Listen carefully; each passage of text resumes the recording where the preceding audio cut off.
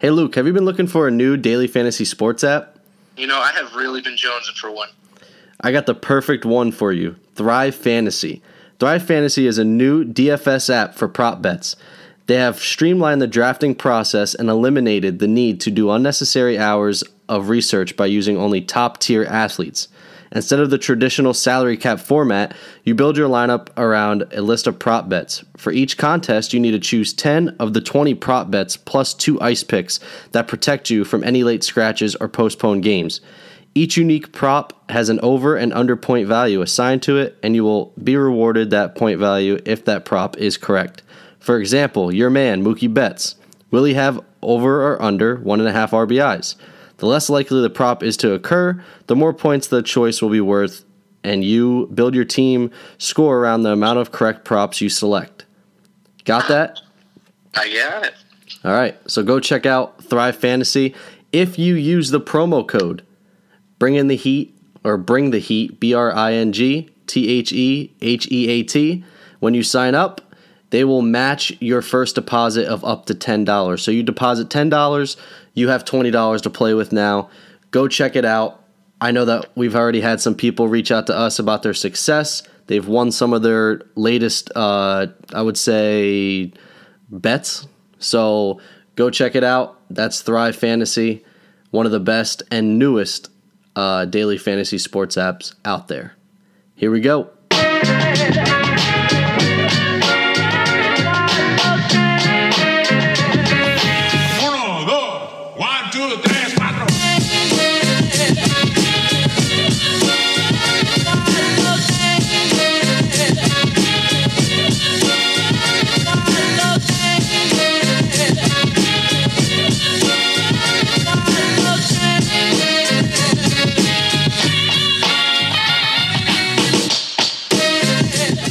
Ladies and gentlemen, welcome back to Bringing the Heat podcast. It is episode 38.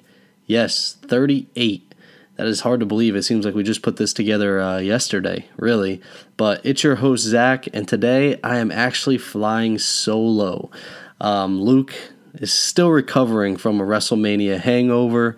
Not really an alcohol hangover, though. I'm just joking about that. But he actually, you got to think, WrestleMania is a late event. It doesn't probably end till 12, and we live about an hour and a half away. And so between getting home late, getting up early for work, and all that stuff, he still has not recovered. So he wasn't feeling it today. I told him to take the day off. I will handle it for today. So you got me. So really, it's going to be a quick episode. There's really no reason for me to make this any longer than what it has to be. So I'm just going to dive right into the information. And first thing I want to go into, and as we always do, we always start with NFL, but I just want to go into the Antonio Brown situation.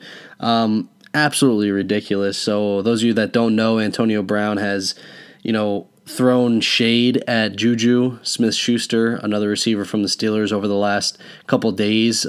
He's talked about how Juju Smith-Schuster fumbled away their postseason last year and the one game. I think it was the second to last game of the year when Juju Smith-Schuster had a huge fumble in that game, and it did ultimately cost them the game. So it started with that, and then Juju Smith-Schuster came back and said it's amazing how someone's ego can get so big. And I mean, Antonio Brown, you've moved on, man. What's the issue? Get over it.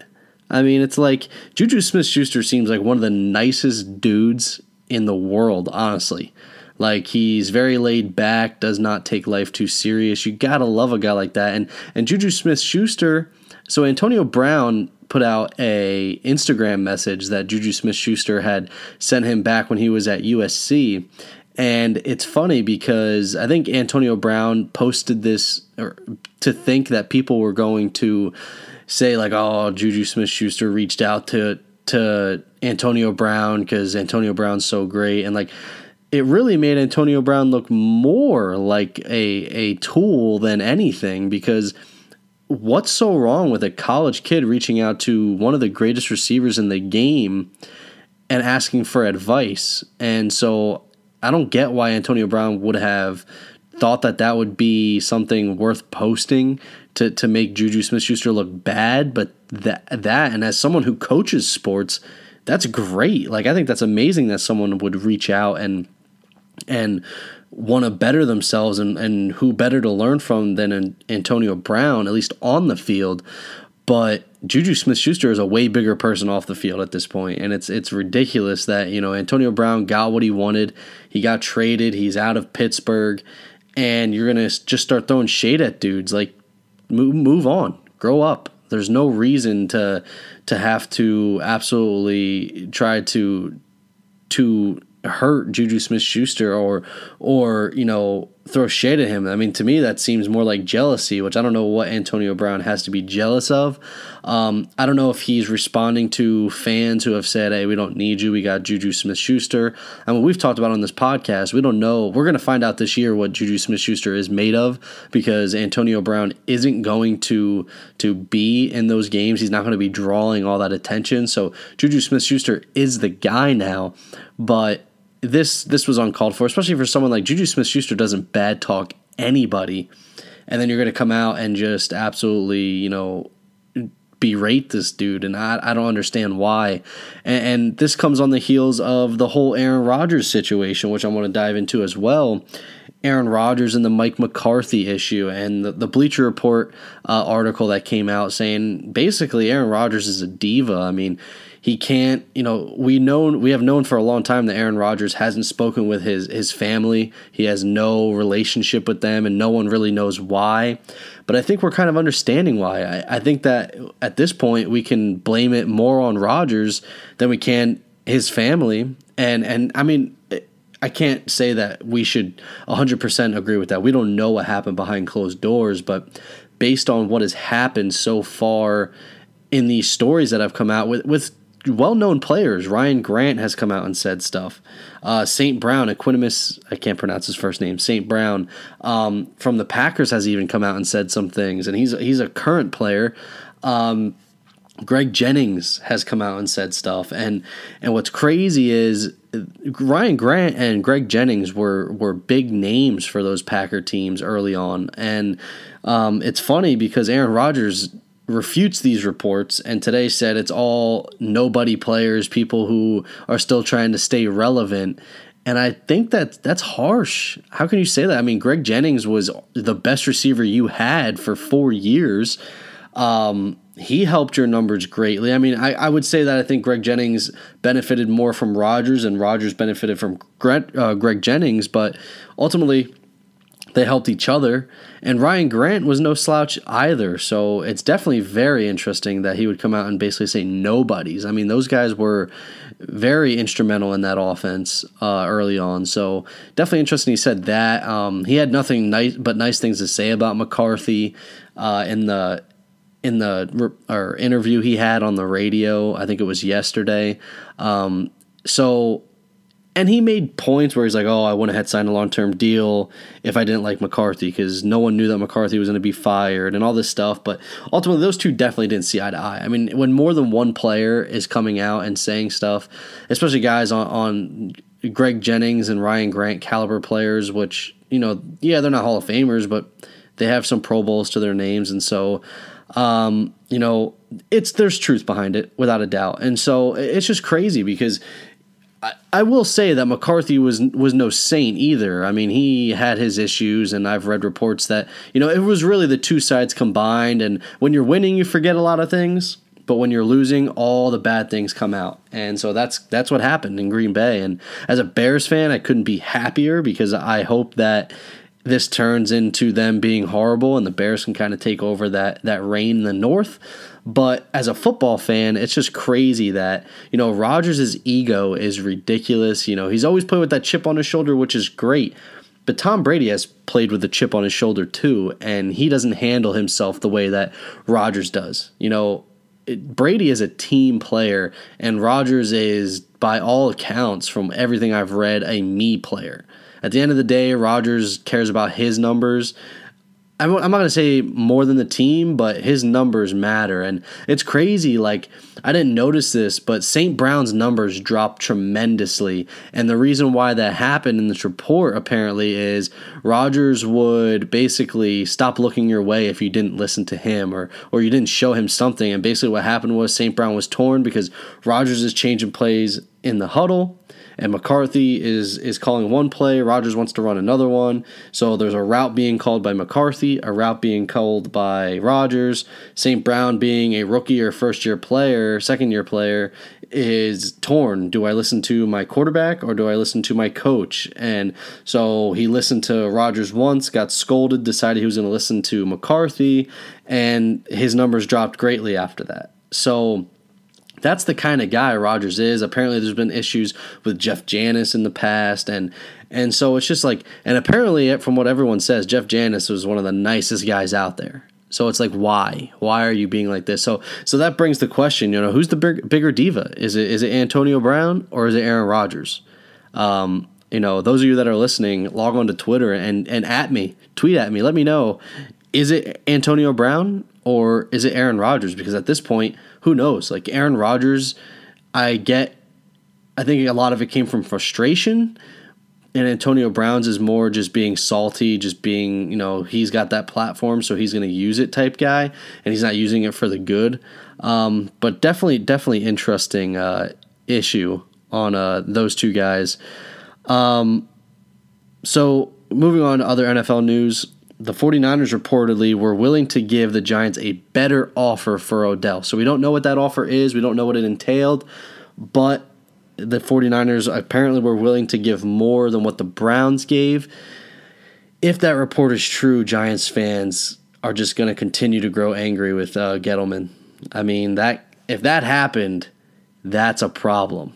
I get the Browns are in the AFC, so less chance you're going to see Odell. But, at this point in where the Giants are from a franchise standpoint, you have to take the best offer on the table if you're going to get rid of your star player. And if this is the case and they didn't do that, that's a major issue. And I think that that's going to add fuel to the fire. And Gettleman, he is one more horrible move away from losing his job. I honestly believe that. He's already in hot water as it is with the Odell trade, and if they go out there and they win 1-2 games this year, I think he's gone, because he said that they're not on a complete rebuild. He thinks that they can rebuild and win at the same time. I don't know, parts of me says, yeah, I look at their roster, I'm like, okay, I can kind of see it. And then other parts of me is like, I'm not so sure. There are still, they lack playmaking ability at the receiving position right now. Golden Tate is good. I don't know if Golden Tate is what he used to be. So there are big questions regarding the Giants. And so the fact that they could have gotten a bigger haul for Odell and didn't take it is a head scratcher to me. And unfortunately, Luke's not here because I would have liked to hear his input on that. Maybe we can dive into it a little bit more next week. But definitely very interesting. So along with football, still, the AAF continues to, the AAF is gone, but AAF players continue to sign with NFL teams. So I got a list here. This list has most likely grown. I know that there was a couple more signings right before I started recording, so I didn't get all of them. So I know that I'm missing a few, but the ones that I do have, Luis Perez, quarterback for the Birmingham Iron, signed with the Eagles. Not a bad signing. I think he played okay. And this is a list of the players that have signed. That doesn't mean that these guys are going to have impacts on teams. It doesn't mean that they're even going to be on the team the time the regular season comes around. But these are guys that have signed so far. So Andrew Ankra, might not be pronouncing that right. He played for the Apollos. He is going to the Redskins. J.C. Hassenauer goes from the Iron to the Steelers. Jack Taco or Tacho, I'm not really sure how to pronounce that. He goes from the Iron to the Steelers as well. Brandon Green goes from the Iron to the Panthers. Parker Collins goes from the Legends to the Panthers. Kit O'Brien goes from the Iron to the Panthers. Alex Barrett goes from the Fleet to the Raiders. Darren Smith goes from the Commanders to the Vikings.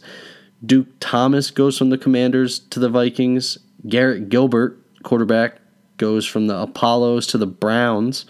Rashad Ross, former Redskin, goes from the Hot Shots to the Panthers. Keith Reeser was the first one to sign. He goes from the Apollos to the Chiefs. Devontae Bosby goes from the Commanders to the Broncos. So pretty interesting. Honestly, I thought there would be a lot more Apollo players because they were the best team. A lot of Iron players, and the Panthers picked up a lot of guys.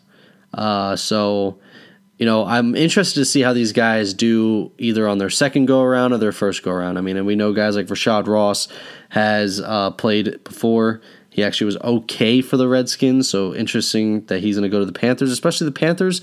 They lack some depth at receiver. They got rid of Funches, isn't even there anymore, so they got Samuel, and I think that's it. I don't know too many of their guys. Maybe I think Moore is another one. So, Ross could go in there and benefit. And a lot of them were linemen, which also surprised me because I thought the offensive line play was a little weak, in my honest opinion, in the AAF. And I don't know if that was due to the great defensive play. I don't know if the offense struggled because the defensive play was so good, but I feel that the defensive play was so good because the offensive line play was so poor. But we'll see. I'm happy for those guys that got that shot. And again, like I said, there's probably more signings. I didn't probably get them all, but those are the ones that I came up with when I was making this list. So, sticking in the NFL, Ryan Shazier, this is great to see. I don't think he'll ever land on a football field again, but Ryan Shazier continues to take steps in his rehab. He posted a video recently of him making a 3-foot box jump. Awesome to see a guy that seemed to be, paralyzed, may not even be able to walk again or walk correctly again. Coming out doing box jumps, 3 feet. Great to see. If you're a football fan, Ryan Shazier was exciting to watch. So sad to see him not being able to play football. And I know his goal is to come back, and I think that's still highly in doubt.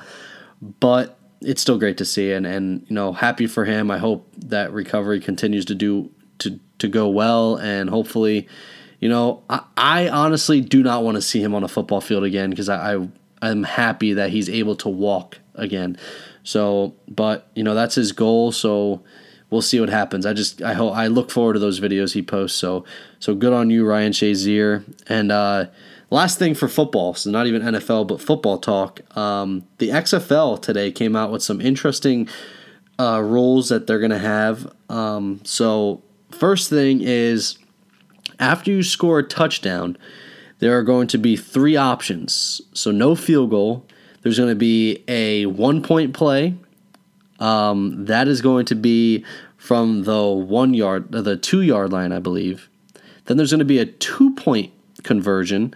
That is going to be from the 5-yard line.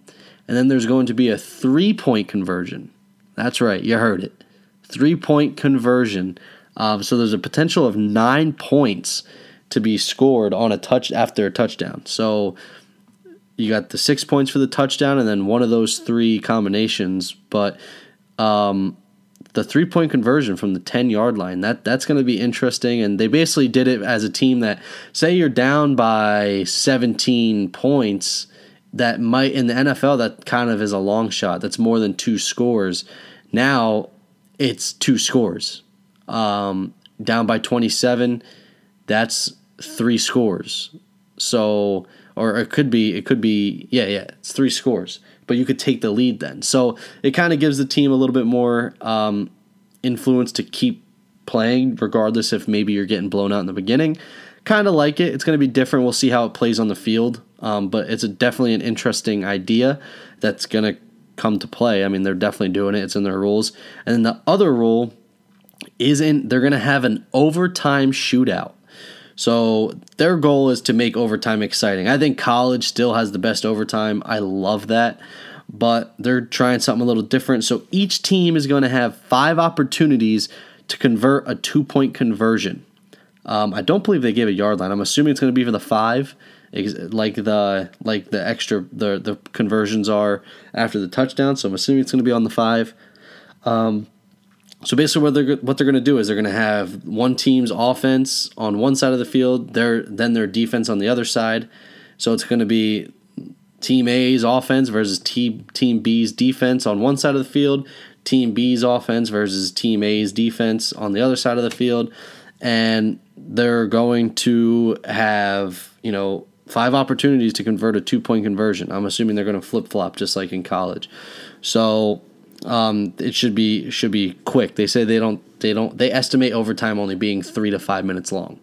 And their goal is to keep the game under 3 hours. So again, I find that very interesting. I think it's pretty cool that it'll be interesting to see. I can't speculate on it right now because you have to see how it plays out on the field. I think all the rules the AAF brought to the game were great, and I think they played well on the field.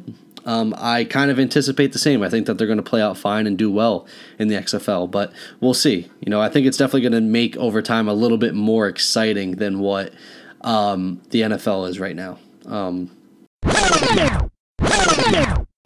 So I can't wait for that. We still got a while yet, though. Moving on, Major League Baseball. So I'm just going to start from the top of the list here. The Yanks bullpen faltered last night. Zach Britton gave up a double to Robinson Chirinos, which sucks because Tanaka threw lights out. Tanaka's looked great so far. So the bullpen faltered. And on a day where the Yanks faced Verlander, and the Astros bullpen is very good as well, and you got to take advantage. When you put 3 runs up on Verlander, you have to make that lead stick. Frazier's looked great in the minimum games he's played. He's hitting over 400, I believe. He's got 3 homers and 9 RBIs. I mean, he's looked great. Judge looked good last night. Voit got a hit. LeMahieu continues to rake. Tanaka made one bad pitch to Altuve. Other than that, Britton came in. Parts of him looked good, but he left the sinker up, and then he got Robinson Chirinos hit that double, and Yanks lose. So that sucked, and they lost on a dribbler by Correa, which sucked even more against Ottavino. So Yanks lose again, and they didn't get any other better news before the game when Severino took a step back in his rehab. His arm still felt uncomfortable. He didn't feel great, so they sent him back to New York for more tests. Still have not heard anything about it, but it's going to push his time back even more. He hasn't even thrown off a mound yet. He didn't pitch at all in spring training, and he hasn't thrown off a mound in any rehab assignments. So not looking good for the Yanks to start. I think that they're still going to be able to win games with the lineup they have. Their lineup is still very good. But, a lot of these losses, I look back and, to me, you sign Adam Ottavino to all that money. I mean, I know you signed Britton too, but Ottavino needs to come in, I think, in the 6th inning. He needs to come in. And he didn't in a tough situation. Britton, and I love Britton, but Ottavino's a better pitcher in my eyes. And he didn't look great last night either. But Boone has made some interesting decisions so far, and the fan base is not liking it. I've been hard on Boone in the past, and it'll continue. I'm not a big fan of him. I think that he does not have the best baseball IQ, in my honest opinion.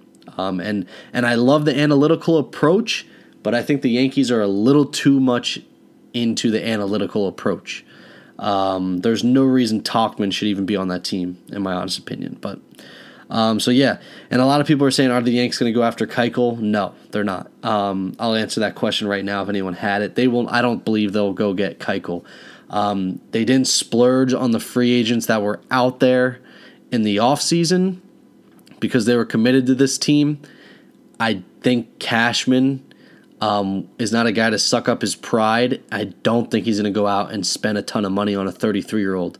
I think the only way they would get Keuchel is if they gave him a team-friendly 1-year deal, and Keuchel doesn't want that. He's already said, I want more than the qualifying offer that was offered me. So I don't see him signing with the Yanks, and I don't see him signing personally until we get closer to midway through the year when, teams kind of, the Indians I think would be a good fit for him, and especially now that, and I'm going to get into it, Mike Clevenger goes out. So I think that's a better landing spot for Keuchel than what New York is right now, in my honest opinion. And I just don't think he fits well at Yankee Stadium either. I really don't.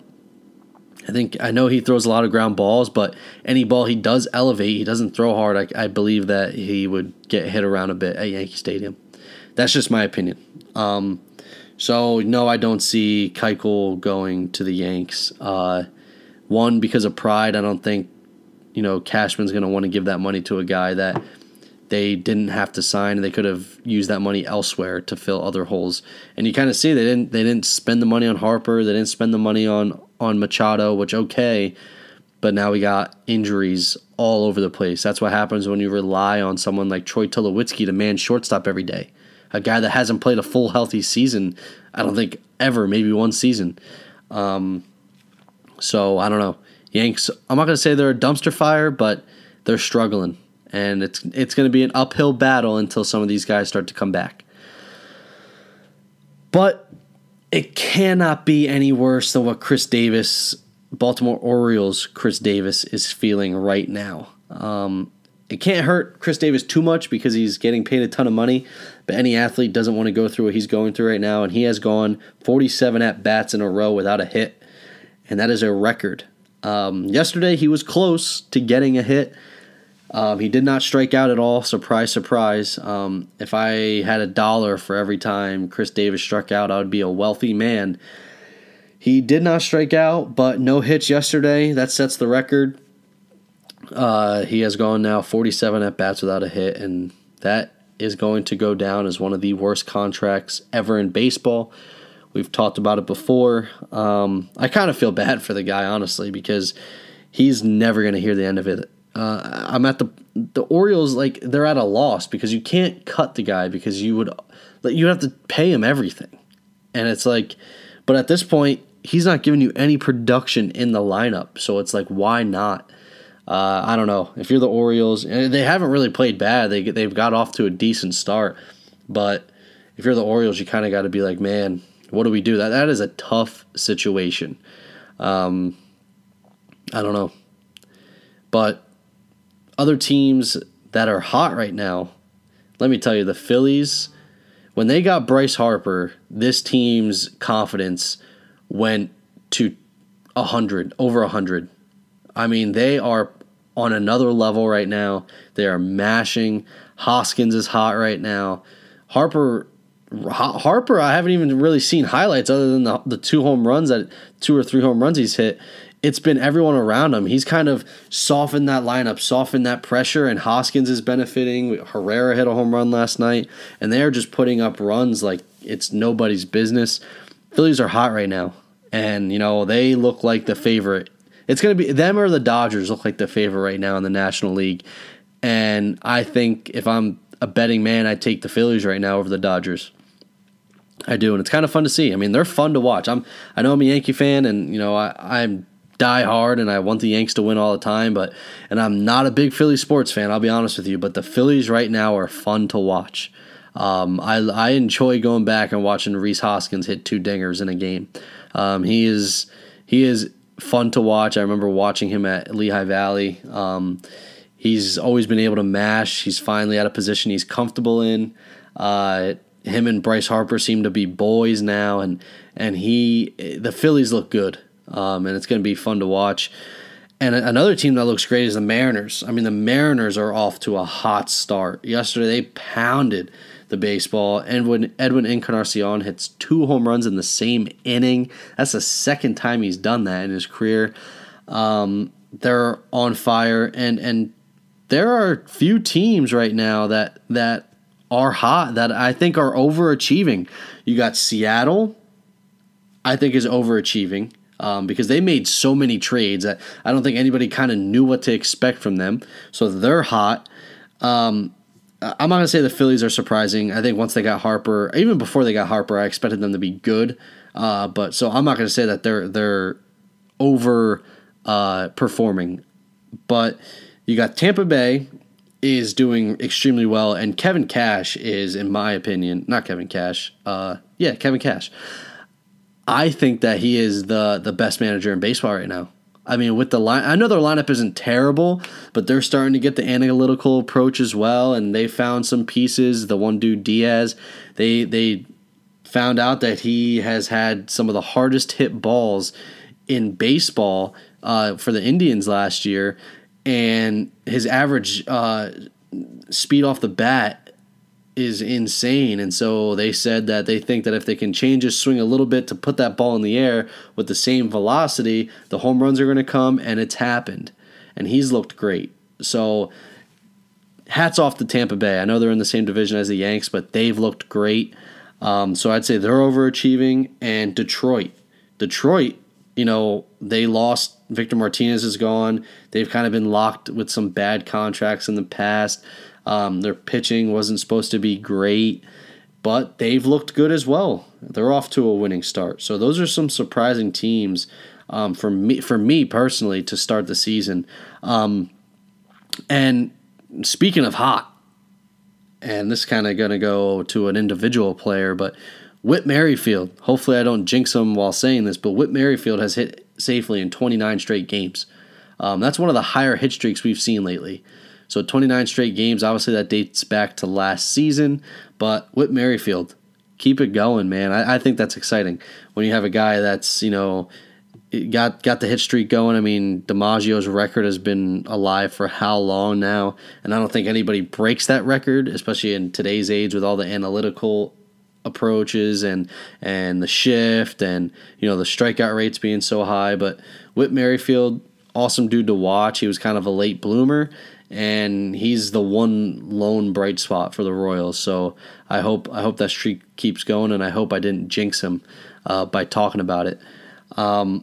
And then we got some guys we got a guy on the comeback trail. So Pedroia comes back, first day in the lineup today. First time he played 3 games last year, but he's apparently 100% healthy. So you got Pedroia coming back, and then you got guys like Clevinger and Lester. Clevinger is going to be out for a while. Clevinger suffered a back strain, and he's going to be out 6 to 8 weeks before he even picks up a ball, Francona thinks. So Clevinger is going to be out for some time. I mean, 6 to 8 weeks before you even pick up a ball at least. Then you got your whole rehab assignment. You're looking at probably closer to 3 months until he's back. So speedy recovery, and it stinks for him. He had 2 straight starts of at least 10 strikeouts and hasn't given up a run yet. So he was on fire for the Indians to start the year. And Lester's going to be out for a start or two due to a hamstring pull or hamstring issue. So he's going to be out for a start or two, which only hurts the Cubs more. They haven't really been off to the greatest start either. So tough for the Cubs. And then you got also, speaking of guys that are going to be out, Chris Archer was suspended for 5 games, and Puig gets 2 games. Archer, that's from the brawl incident. Archer is going to appeal. He came out and said that he had missed some pitches and he yanked that one, but based on who it was against and what had happened before with the whole showboating or admiring the home run by Dietrich, that was intentional. We all know it was intentional. Archer, come on, dude. Don't try to save it's baseball. Like, I know people don't like throwing at people or whatnot. It's baseball. It's going to happen. And so just own up to it. You're going to miss 1 start. Sit your 5 games. 5 games for a pitcher is nothing. That doesn't hurt a team as bad as losing a position player, because losing Puig for 2 games, he's going to start those 2 games. Archer, you start one of those 5. So, and then the last thing for baseball today, that was the Red Sox ceremony, the ring ceremony, and Craig Kimbrell decided not to go. He told the Red Sox he wasn't going to go, and at first I thought it was kind of him being a tool. Not the case. He said that he felt it would be a distraction to the team because he hasn't signed yet and everything. He said that he doesn't want his teammates being distracted, so he is not going to show up to the ring ceremony, or he didn't show up to the ring ceremony. So I guess good on him then if he didn't try to be selfish and didn't go there and didn't want his teammates or former teammates being distracted. So, and we are almost done. Like I said, episode 38 is going to be short, riding solo, so can't really have conversations and elaborate too much. Can't have an argument or discussion with myself. So last section is MMA. So we had Artem Lobov versus Jason Knight this past weekend in their bare knuckle boxing debuts. Artem came back with the win. I don't know if you guys haven't seen a picture, look up Artem Lobov versus Jason Knight post pictures. Holy God, those dudes look like they were in a war zone. I mean, their faces were all cut up, stitches all over. Crazy. I mean, the damage from bare knuckle is unreal. I mean, UFC's had some brutal ones, but man, bare knuckle is like the worst UFC fight as far as cuts and everything is concerned. Bare knuckle tops that almost every fight. It's insane. So I think Jason Knight, honestly, I watched the highlights though. I think Jason Knight won that fight. He dropped Lobov more than what Lobov dropped him. I think Jason Knight should have won. I didn't see the stats or significant strikes landed or anything like that, but based on the highlights I saw, I think Jason Knight won that fight. But he lost, and he continues his losing ways. He was on a slide in the UFC as well, and it sucks because he is so exciting to watch, and he does, like, that dude can take a beating, and he still comes back. He's got so much heart, so it sucks to see him on a slide like this, and I definitely think he won, which sucks even more that he lost a decision. Ultimately, he couldn't keep Lobov on the canvas, you know. In other news, the civil suit against McGregor was dropped. I believe that's the whole phone incident, but he's got other stuff to worry about. You know, he's got that whole sexual assault thing over his head, along with the recent news of the stuff he said about Khabib's wife. So I think we've talked about McGregor enough, so I don't think I really have to elaborate on that too much. TJ Dillashaw was suspended for 2 years, so he's only the second fighter to test positive for what he tested positive for. I can't pronounce it. I think they use it, in short, they call it EPO. So yeah, Dillashaw, obviously we know his piss tested hot, and he is gone for 2 years, eligible to come back in January of 2021. You know, unfortunately Luke's not with me because we both are not Dillashaw fans. So it'd be fun to celebrate this with him. Maybe we can elaborate more next podcast. But it sucks for guys like Garbrandt. I mean, we see Garbrandt, obviously his chin is his issue, and I don't think, you know, the thing is Dillashaw sucked before, you know, this run he's been on. And everyone's been saying in his old camp that, you know, he's been juicing and all this stuff. And you wonder, you know, Garbrandt's kind of been on this slide, and again, like I said, his chin is his problem, but, you know, if he faces a weaker Dillashaw twice, does he win those fights? You know, no one will ever know. I mean, maybe those two fight again in the future, but we got 2 years without Dillashaw, you know, and he hasn't, obviously he knows he was in the wrong. The thing he tested positive for is only administered through injection. It's not a supplement you can take. So he knew all about it. He can't come out and say, oh, I didn't know what I was putting in my body, blah, blah, blah. He knew. So he's out, and it's going to be nice to not see him for 2 years because he is one of my least favorite fighters in the UFC. And I'm happy that he took this and still got knocked out. That makes you look even worse. You got knocked out by a dude that's smaller than you while you were juicing. So not a good look for the former champ in TJ Dillashaw. And the last thing, so again, we're about done. Last thing, I just wanted to air this out here. So April 27th, first off, UFC has a great card. There are so many good fights on this card. Super excited for it. That's a fight night card as well, so it's free if you have ESPN. Well, it's not free, but if you have ESPN Plus, you can watch it. But I have a bone to pick with the UFC. What are you doing? Greg Hardy, again, is the co-main event on the main card. Didn't you learn your lesson? Greg Hardy went out and threw an illegal knee. He got frustrated and embarrassed in his last fight. He was getting absolutely owned. He obviously has a lot of things to work on. And instead, you throw him in another co-main event on live television. Like, what are you doing? This man needs to be on the Fight Pass stuff that only people who have UFC Fight Pass are able to watch. There is absolutely zero reason why Greg Hardy should be on this card. Didn't Dana White learn his lesson? Like, he received so much backlash from the whole incident and having Greg Hardy on the main card as the co-main event the first time. And it wasn't even backlash from fans. It was backlash from people in his business, people that work for him. Dude, figure it out. Greg Hardy should not be there. He needs to be on like the first fight on Fight Pass. At the best. Until he figures out his kinks, if he ever does. He is not a MMA fighter. All right? He 4 fights, 5 fights does not make you an MMA fighter. There are dudes out there that have more professional fights that are more well-rounded than Greg Hardy, without a doubt. And so that just absolutely frustrates the hell out of me that they give this man another shot in a big situation on a stacked card. A lot of people are going to be watching that. That is a great card that's on ESPN. So, I don't know. Dana White, I don't know what's going on, man. Apparently you didn't learn your lesson, and all you can hope for is that he doesn't come out and make the same mistakes, but in a way, I kind of hope it does. I hope he does something stupid again, gets his ass beat again, because it's absolutely crazy that you would do that.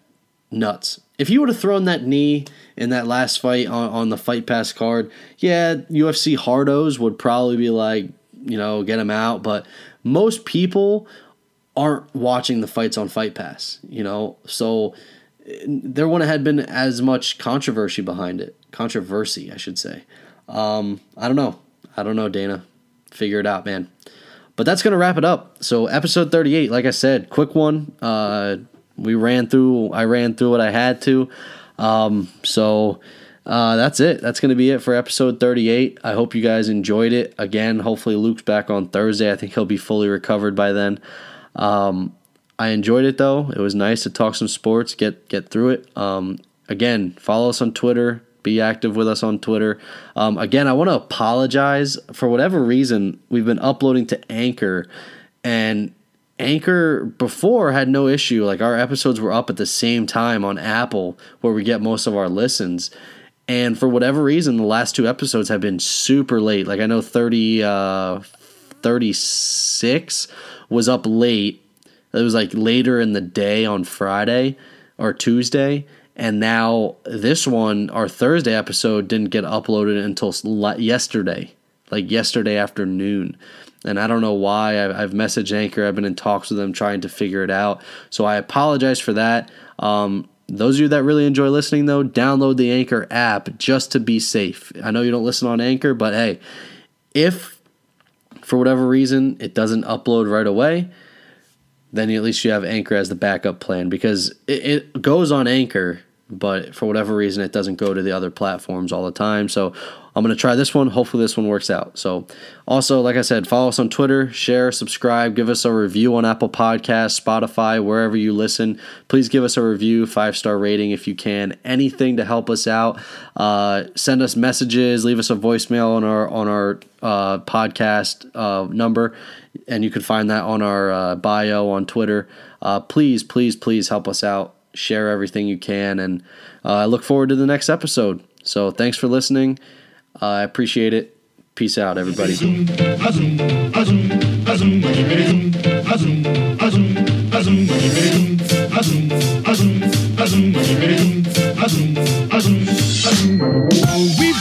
And pretty hot, I'm as happy as I can be. Whoa, boom, boom, and pretty zoom. Love is sweet, love is grand, works one. We bop and pretty hot, I'll never be a millionaire. Whoa, boom, boom, and pretty zoom. I'm in love, I don't care. Yeah.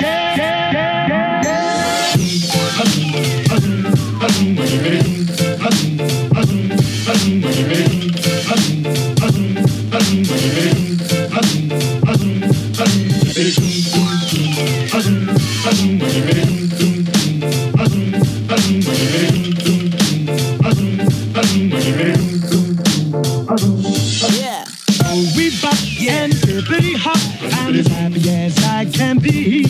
Whoa, boom, boom, and pretty zoom. Love is sweet, love is grand, works one. We bop and pretty hot, I'll never be a millionaire. Whoa, boom, boom.